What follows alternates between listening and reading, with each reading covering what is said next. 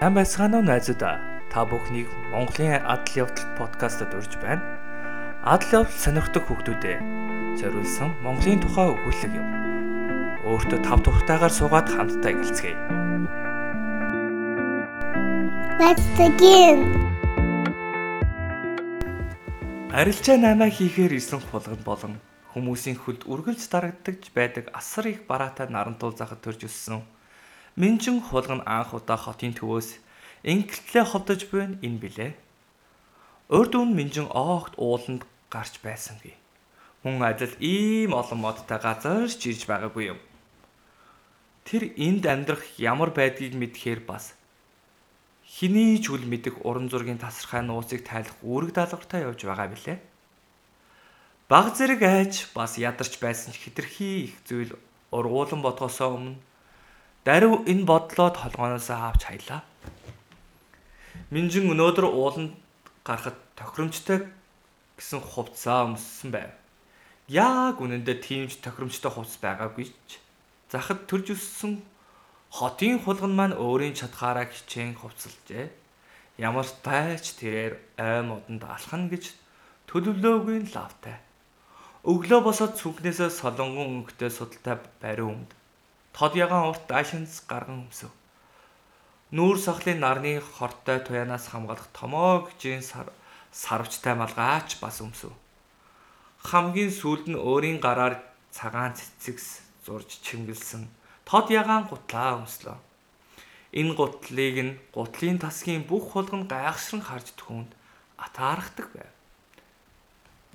Гэвч энэ гутлыг өмсөөд ч Богд Ууланд гарах бартаатай зам илүү сайхан болно гэж байхгүй билээ. Ийм бартаатай хэцүү замтай газар эндгийн хулганууд яаж амьдардаг юм бол магадгүй эндгийн хулган маш эрүүл чирэг битэй байх. Эсбөгөөс тэд огт гэрээсээ гардаггүй байх. Хулганы тээвэр Минжин Богд Уулын явган аяллаа хэсэг эхэлдэг хаалхан дээр буулгалаа. Тэр хулганы нийгэмлэг байдаг уулын бэлд хүрэхээр цааш алхав. Тинагийн аав ээж нь Минжин тэнд хүлээж байхаар тохиролцов. Хоёр уулын хүндид тодоос тод уулын жим гарсан байх ба. Жимийн дагуу горих зэрэгцэн урсан. Эргэн тойрон том хад чулууд ханхааж модын ногоон навчсан салхин сэрчгэнсэн намгүм. Үзэгслэнтэй амар авгалан газар байв. Моддын дунд шууд жиргэлдэх нь сонсогдно. Минжин шуудыг жиргэлдэх дуунаас нэгэн ч ойлгосонгүй. Сургууль байхад нь ордог байсан шуван хэлний хичээлийг огт тоодоггүй байсантай харамсжээ. Эргэн тойрноо ажиглуул хаалганы дэргэд хоёр хулган хин нэгнийг хүлээж байв. Зогсож байна. Минжин тэдэнтэй мэдлэлчлэхээр шийдэн алхасаар. Өглөөний минь та хоёр Тэнагийн аав ээж мөн үү? Химээ сарууга далсаар асуув. Тэнагийн аав хулган тийм ээ. Мөн байна. Богд Ууланд 5 морил охин минь химээ. Түүнрүү мишэн харж харин ээж нь түүнрүү инээн цэглэлсээр саруугаараа даллав. Дөхөж очтол Тэнагийн аав бор хүрэн малгай. Таас харнуудны шил бат бүх гिचийн төрийтэй гуталтай. Зузаавдар хар хүрэмтэй өмссөн жижигхэн саарл хулган байлаа. Харин Тэнагийн ээж ааваас нь арай цайвар арьстай. Жинсэн өд бор хүрэн богино цамц хэнцэр мөнгөн гинж зөөсөн хулган байв. Минжин мөн үү? Чамайг ирсэнд үнэхээр их баярлаж байна гэж ээж нь хэлв. Минжин маш их баярлалаа. Би ч бас энд ирсэнтэй баяртай байна гэв. Минжингийн аав намайг Тэнүүн гэдэг. Танилд энэ бол миний гэргийн ануужин. Манай тэрлүү очиж цай ууцгаая гэлээ. Минжин тэдэнтэй хамт гэрдүүн яв. Тэнагийн аав ээж хоёр замд таарсан олон төрлийн өв сургууль хад чулуу модын тухай түүнд ярьж тайлбарлаж өглөө. Тэд замдаа горих гатлах болоход Минжин нэг хаднаас нөгөө рүү өсрөн харайлаа.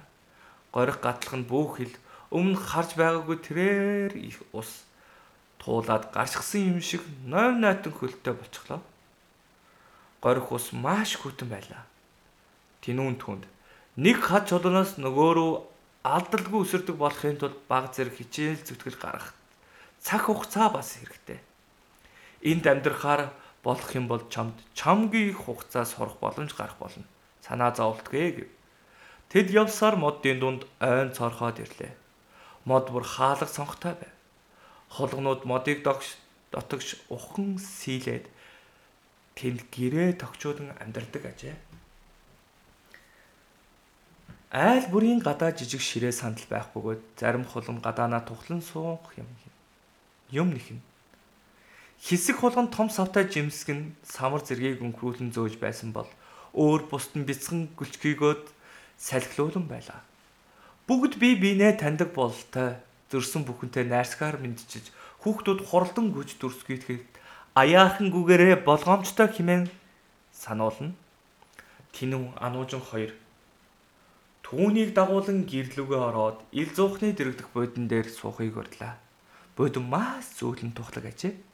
Цэвэрхэн модон шал зөөлөн хевсэнцэр цэвэр цэмцгэр айл байв. Модон дотор ухан сэлж догчулсан учраас доторх нь мөн дугуй хэлбэртэй ажээ. Ил зуухны эсрэг талд гал тогой, харин баруун талд дээш гардаг шат байв. Минжин тэнд унтлахын өрөө байгаа болов гэж таамаглав.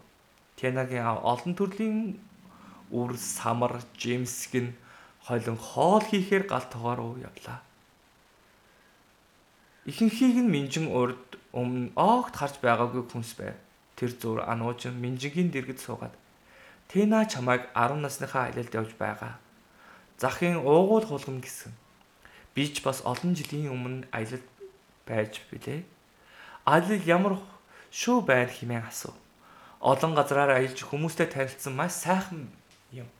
Гэхдээ яг хаана амьдрахаа хараахан шидээгүй л байна. Очисон газар бүрээсээ дараа нь хаашаа явж болох вэ гэдгээ олж мэддэг юм гэв.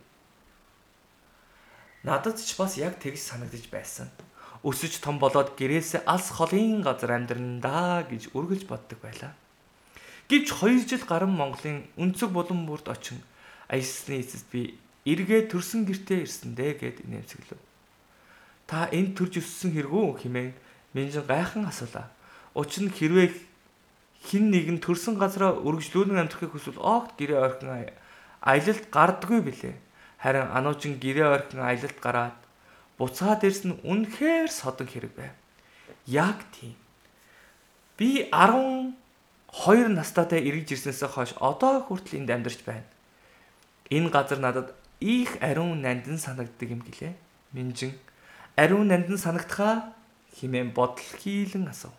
Анужин би энд их дэлхийгээ илүү их ойрцсон юм шиг санагддаг. Өөртөөгөө бусадтай их дэлхийтэйгээ холбоотой байгаа мэт мэдрэмж.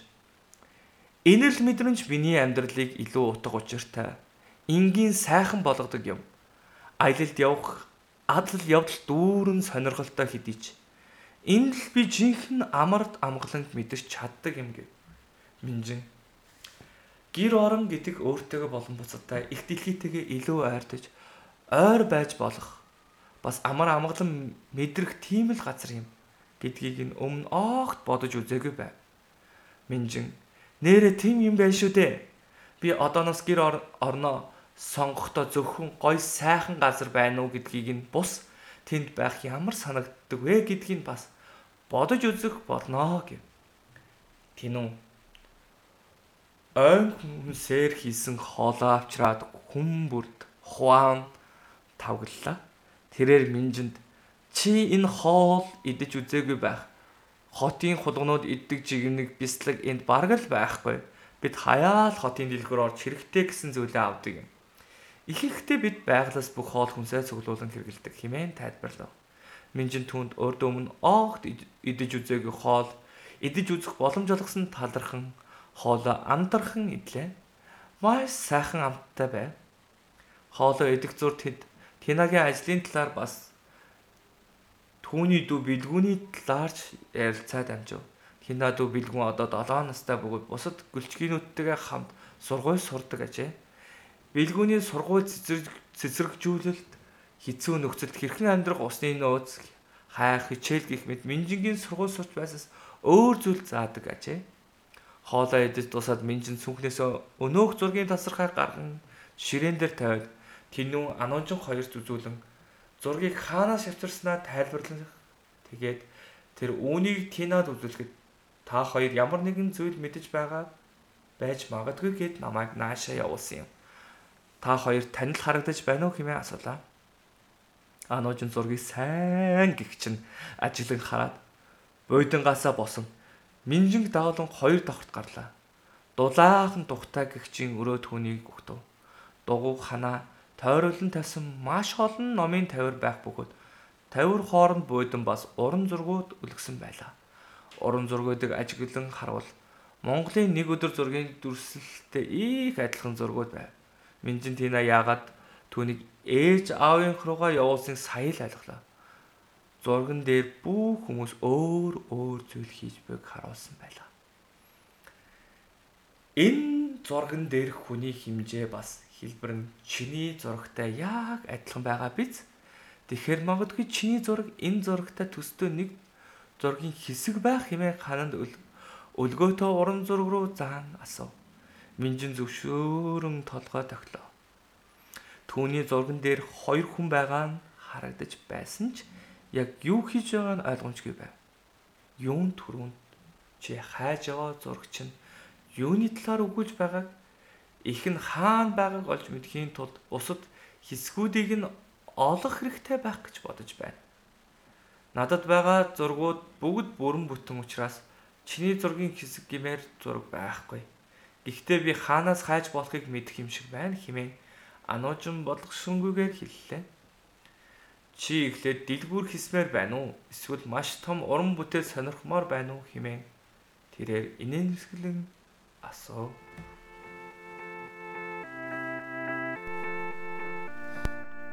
Баярлалаа та бүхэндээ. Подкастын энэ дугаард бидэнтэй нэгцэнд. Та подкастын талаар дэлгэнгүй мэдээлэл манай вебсайтнаас авах боломжтой. www.mongolianadventurepodcast.com. Та бүхэндээ манай Facebook, Instagram, YouTube хаягийг дагаарай. Дахин хэлэхэд Mongolian Adventure Podcast.